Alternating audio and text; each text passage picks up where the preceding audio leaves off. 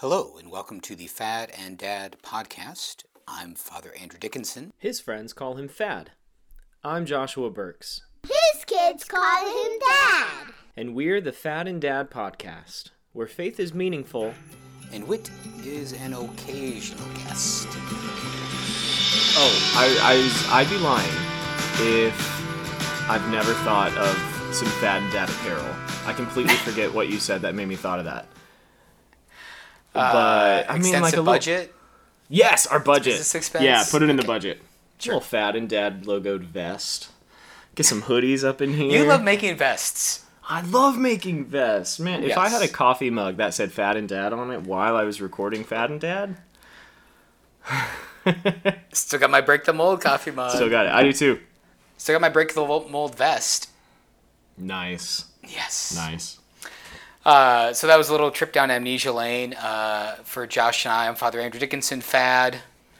Hey, I'm Josh Burks. I am Dad. And we're just amnesiaing briefly about the Newman Center in Brookings and Break the Mold and making logos on vests. So I once got a very dear Christmas gift from my focus team, which was a Break the Mold vest. It was princely. Oh, yeah. I was it resplendent in glory. It's shiny.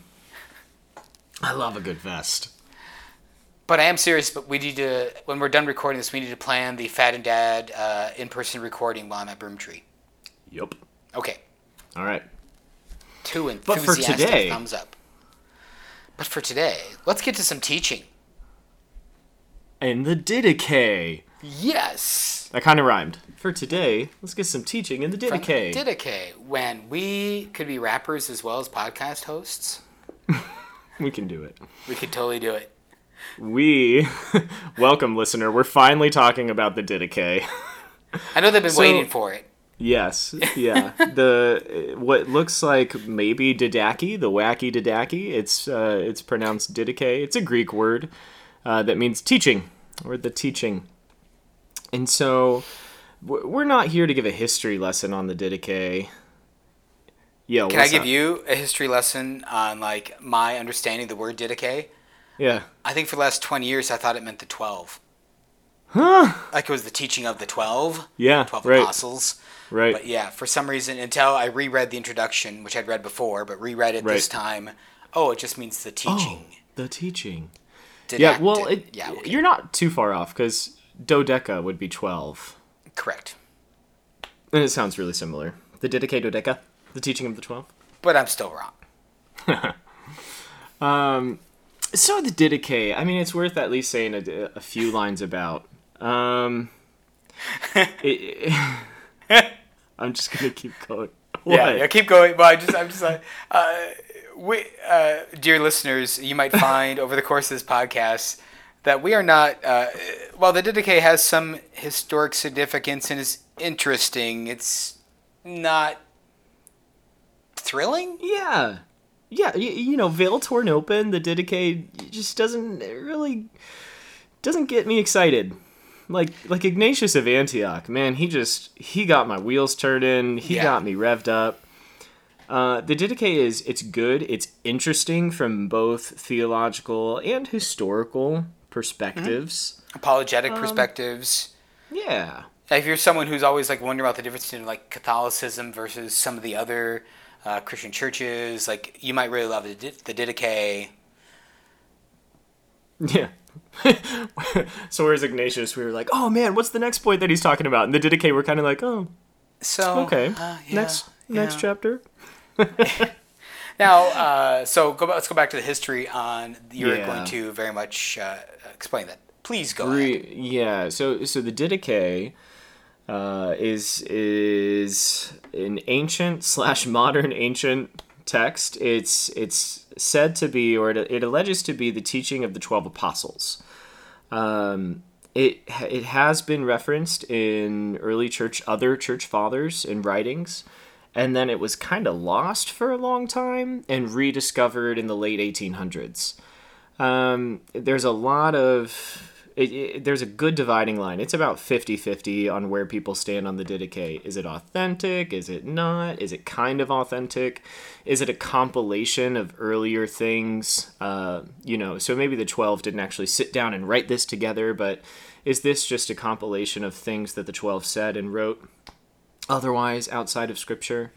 And so, maybe that's why it's hard to get revved about it, just because of its ambiguity. Maybe there's no sole actor behind it, that we're not peering into a specific soul or heart like we were Polycarp or Ignatius.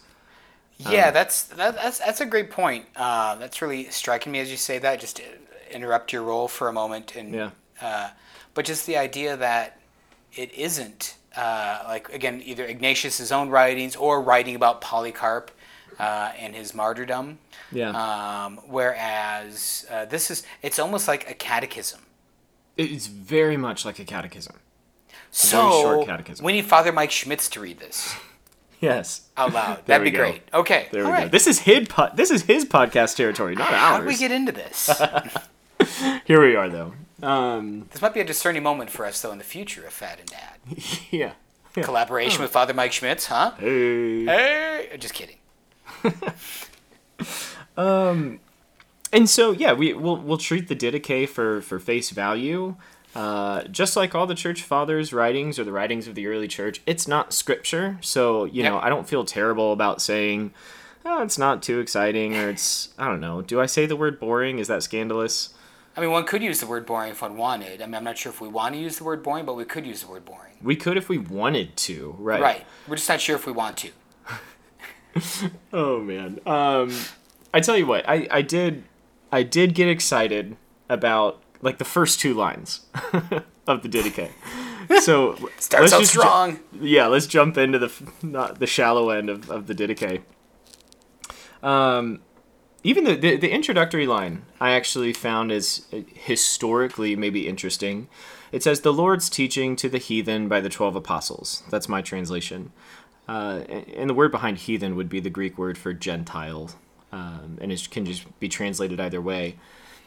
That was interesting in the sense of, okay, say for history's argument, this is mostly, or even entirely, from the 12 apostles in their community.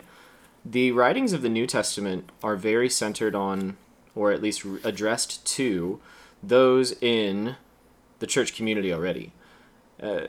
Less so thinking of the Gospels, more thinking of the letters and the writings that this would generically fall into, like Corinth, Rome, Galatia, to the Hebrews, to the church in the dispersion, like Thessalonica. Yeah, these are being written to people who are already baptized in the Christian community, whereas this teaching marks itself out toward those perhaps not yet in the Christian community. This is a teaching, a catechism to it says to the Gentiles, to the heathens. I feel like it's being written to... Do you read it differently? Yeah, I feel like it's written to Christians. I don't think I think when he's talking about Gentiles, I think he's talking about Gentile Christians. Okay, it makes sense what you're saying now. Oh, to Gentile converts. Yeah. Okay. That makes more sense. Okay. I think that makes more sense, especially given the kind of liturgical prescriptions they're giving later. I didn't really connect those two thoughts. Especially I concede. I think you're right. Okay.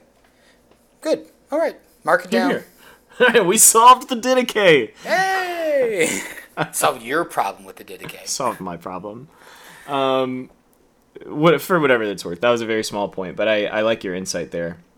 What I really liked was the very beginning line, or two, allow me to read it. It says, "There Please. are two ways, one of life and one of death.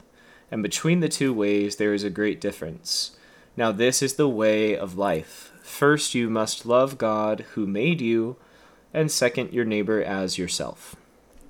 That's how the Didache opens. And I was particularly drawn to this theme of the way, and these two ways as being contrasted, because this is rich in scriptural heritage and in the church's tradition. thinking back to at the end of Deuteronomy, this is exactly what Moses is preaching. I should know this. I'm the Bible teacher. Deuteronomy 28. I lay before you two ways, the path of life and the path of death. And then the Gospels introduced us to, John, who prepares the way for the Lord, and Jesus himself in the Last Supper discourse says, I am the way, the truth, and the life. Prophet Isaiah talks about make a voice cries out in the wilderness, prepare the way of the Lord. Yeah, and that's the voice that John fulfills in his ministry. And maybe my favorite point is that even before the church community were called Christians, they were called the Way. When we read about St. Paul's, or when he was Saul, when Saul was persecuting the church, he asked for permission to persecute those belonging to the Way. We read that in Acts of the Apostles.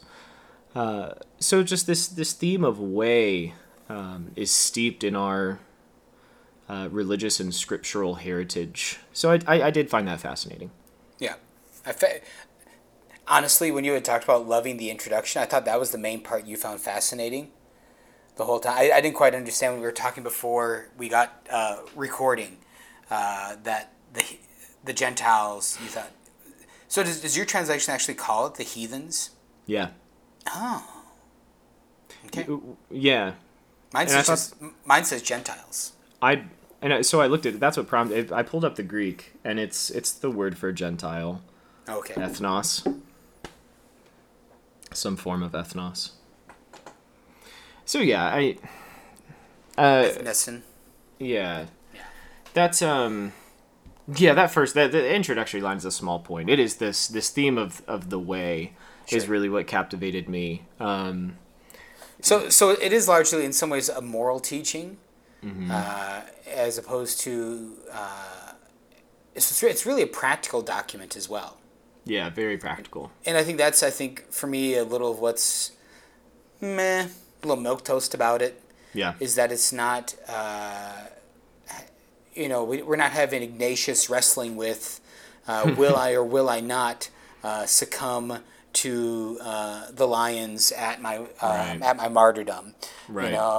We don't have his anguish over what will happen to his church back in Antioch.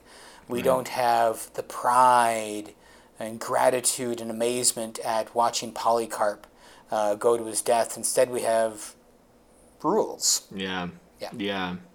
And I was thinking, especially through chapter 1, it's similar in function, and there's a lot of quotation from in reference to the Sermon on the Mount. But again, there's a little difference there in that the Sermon on the Mount, whether it is viewed as being listy, a bunch of do's and don'ts, which I would have my own tangent about on the side, but even still, reading the Sermon on the Mount from Jesus is still scripture, and it's life-giving, and it's endless, and it's potency, and you can just dig into it and pick it apart and really just, exegete Jesus and the kingdom, whereas this isn't scripture, so you just kind of have to take it as a catechetical text. Yep. Yeah. Yep. So let's maybe do a little catechesis from it. Let's do Shall it. we Let's do that? it. Yeah. So I think maybe just to skip ahead a bit. So the contrasting, the way of light, the way of darkness goes on for about the first 5 or 6 chapters of this, which are usually shorter than a Bible chapter if you happen to pick up or look up a copy of this and be reading it.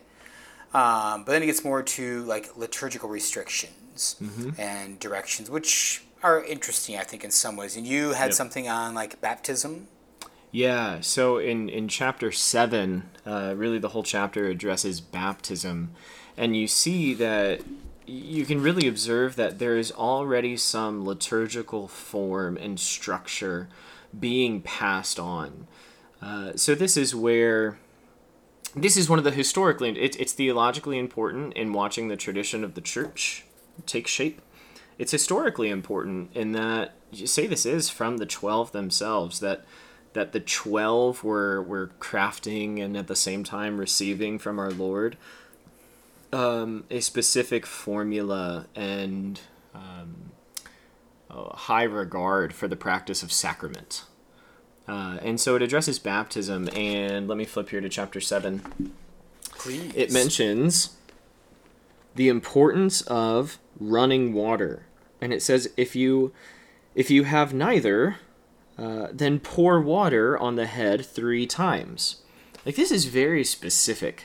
So there's a beautiful rubric, or I don't know if that's the right word. Well, eventually will become the word rubric. The word rubric comes from the color in which the instructions written in the liturgical books. Did you know that?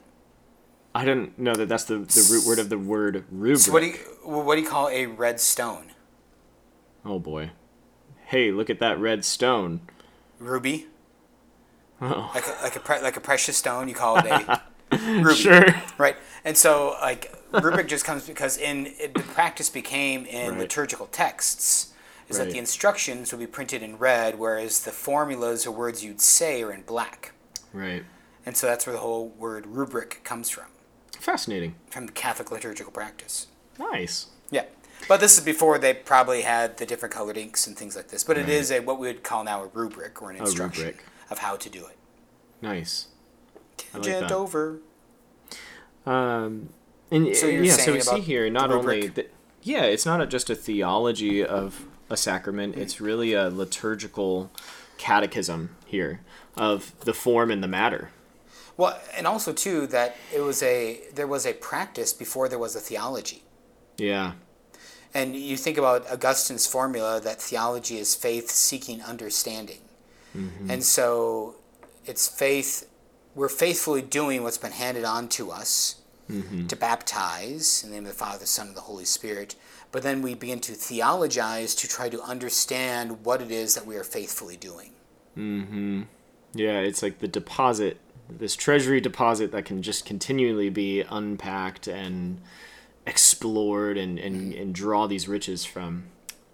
And so with baptism being the example here, every sacrament in Catholic teaching has a specific form and matter that it follows to be a sacrament.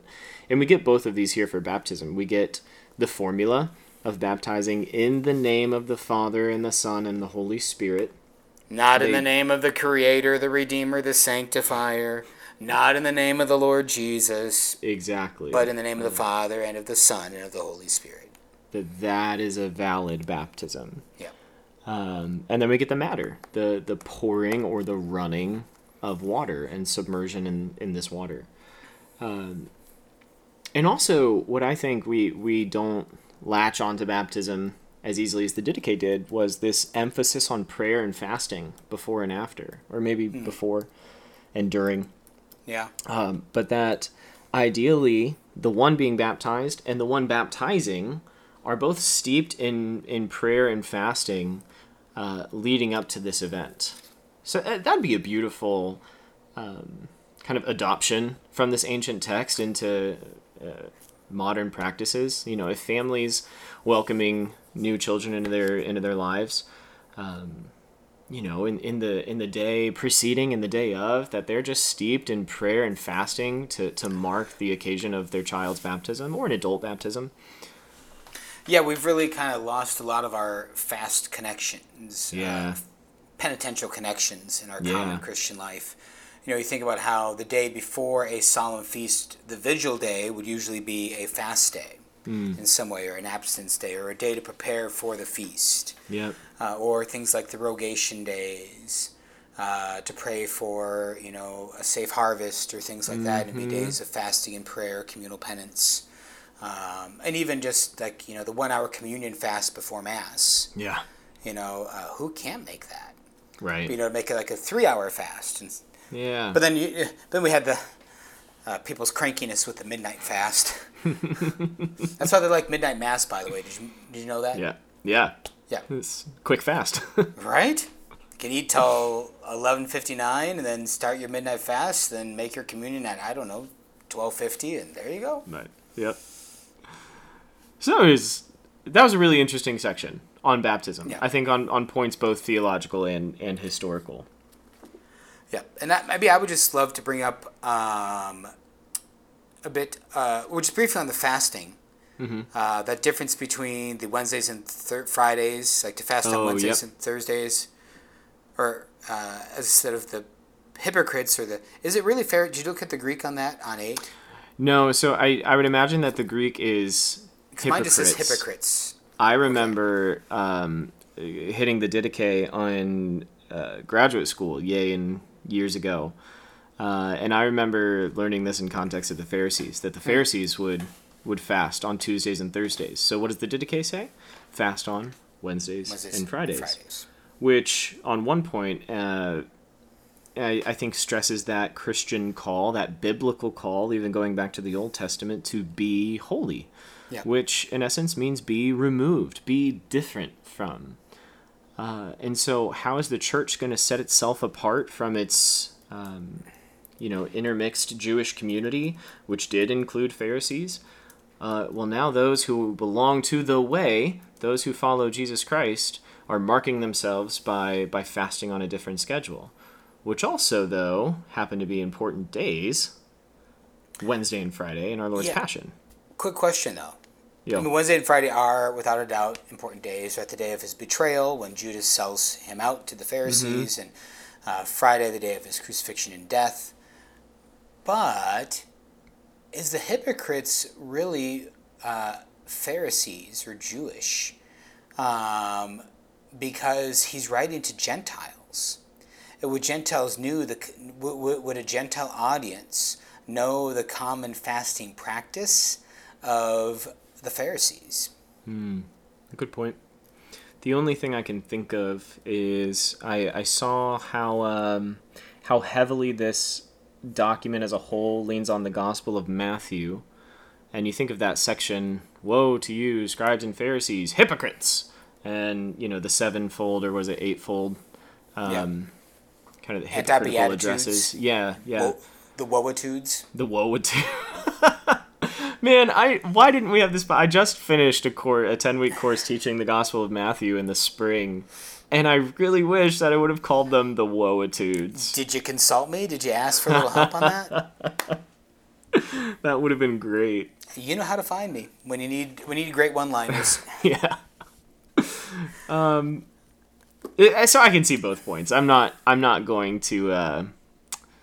I'm not firmly convicted that it's just pointing to the Pharisees, but I'll allow for the possible interpretation. Sure. Yeah. So I think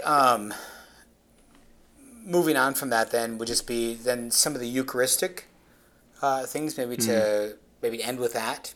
Yeah. So he has kind of a Eucharistic ritual, not to the structure that we have now, but again, it's early on. It's like barely 100 years since, 130 years or so since the resurrection, likely. And so we're not expecting to find altar servers ringing the bells. Yep. But we do find like a deliberate, structured way to offer the Eucharist. I think the interesting thing for me on this, well, two things. One we talked about ahead of time, one we didn't, would be, first one would be in, I believe it's in, is it 9? No, it's in 14. No, it's in 9. So the end of 9, the idea of it's a closed communion. Yeah, explain what that means. So I'll just read the text here for a moment. I can't read. But let no one eat or drink of your Eucharist except those who have been baptized into the name of the Lord. For the Lord has spoken concerning this. Do not give what is holy to dogs. Quoting the Gospel of Matthew. So one of the kind of things of debate that you might hear about if you try listening to some things going on is, and in a lot of Christian circles, not just Catholic circles, although in a lot of Christian circles it's kind of fiat accompli at this point, is should we allow others to share in our communion who are not fully initiated into the body or are not in a coherent living out of the life of the body of the church. And so we have this ancient reading for the Didache saying, well, no, there's the Eucharist is not an open thing, come one, come all, whoever you may be, however you may be here. There is some level of examination that should be done before one enters into the Eucharistic communion. Right. Well, the way you said that, it really rings with a line just a verse or two before, in that, we don't allow those to the Eucharistic table who have not been baptized into the Lord's body. Because it is also, the Eucharist is what effects the unity of the mystical body, that is the church. And so it doesn't make sense to give the Eucharist to one who is not part of that body. And that's at least being touched on here in the line before it, in one of the recommended prayers here in the Didache. With the Eucharist, it says, "As this piece of bread was scattered over the hills, and then was brought together and made one, so let your church be brought together from the ends of the earth into your kingdom." And I think there's really an essence of unity here with the Eucharist. Just as pieces are scattered on the hills and brought together, so may Christians who are scattered all throughout the world be brought together through this Eucharist. Yeah. Those who are baptized into the body of Christ are now effected in unity with one another through the Eucharist. Yeah. Yeah. Right. And so we could spend a lot more time than we have in this podcast on that topic. But I think that's just an important, not an unimportant one to be aware of. And just that, if you hear about these things, think about these things, think about that the church fathers might have something to say on it. Mm-hmm. Right. Kind of that classic phrase from Chesterton that the Catholic religion is the democracy of the dead. Because we allow the past to have a voice. Mm-hmm. Yeah. Yeah, especially that voice that we recognize as that capital T tradition. Yeah. A living voice. Yeah. Yeah. So that's the Didache. That's the wacky Didache.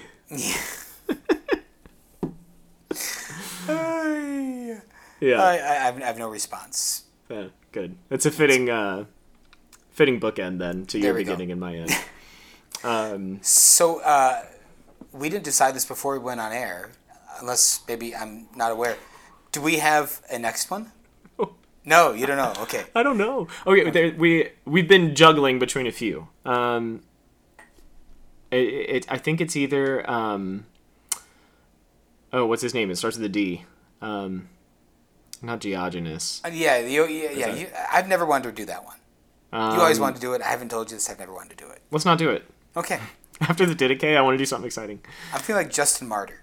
And then we also teased Melito. But I don't know what the chronology. If we're trying to go in order, I don't know where Melito and Justin fall with one another. Let me just look it up. Either way, we got to get them both. Melito of Sardis, probably Sardis. They're close enough. Melito of Sardines. So, which it's a horse apiece. It's a horse apiece. That's the most northern thing you could say. Dear listeners who do not live in the Dakotas or Minnesota, a horse apiece means it's equal either way. I learned that the hard way when I had to live in South Dakota for 4 years. Dear listeners from Nebraska, I bet some of you have heard this and you know. No! You've heard of this phrase before. No way. Or Iowa or anywhere else than the Dakotas or Minnesota. I bet you've heard of this before. It's a horse apiece. Oh, I'll never forget the first time I heard that line. Who'd you hear it from? Jacob Gengelhoff. He's Minnesotan. He is Minnesotan. Yeah. Well, anyways, so... Hi, if you listen, Jacob. And Jacob, if you're not listening, why are you not listening? Yeah. Yeah. I'm going to send him this episode. So let's go Melito of Sardis. Yes. The hymn on Paradise, right? Is that what it is? That might be untapped territory. The Melito piece that I know is on Pascha. On Pascha, yeah. Yeah. Which means what? On the Passover. There we go. And especially the Passover of the Lord Jesus Christ. Yes. Yep. Yeah. All right, Melito it is. Awesome. Melito, thanks for helping us. Melito Nito. The Wacky Didache and Nito Melito coming at you from Fad and Dad. Do saints feel disrespected by modern neologisms? Nah. No? Okay. They think we're cool. I'm sorry if you are. We're not meaning to offend. Yeah. We're just moderns. We're just punny, modern, physical and spiritual dads. Saying God bless you, and we'll visit with you again.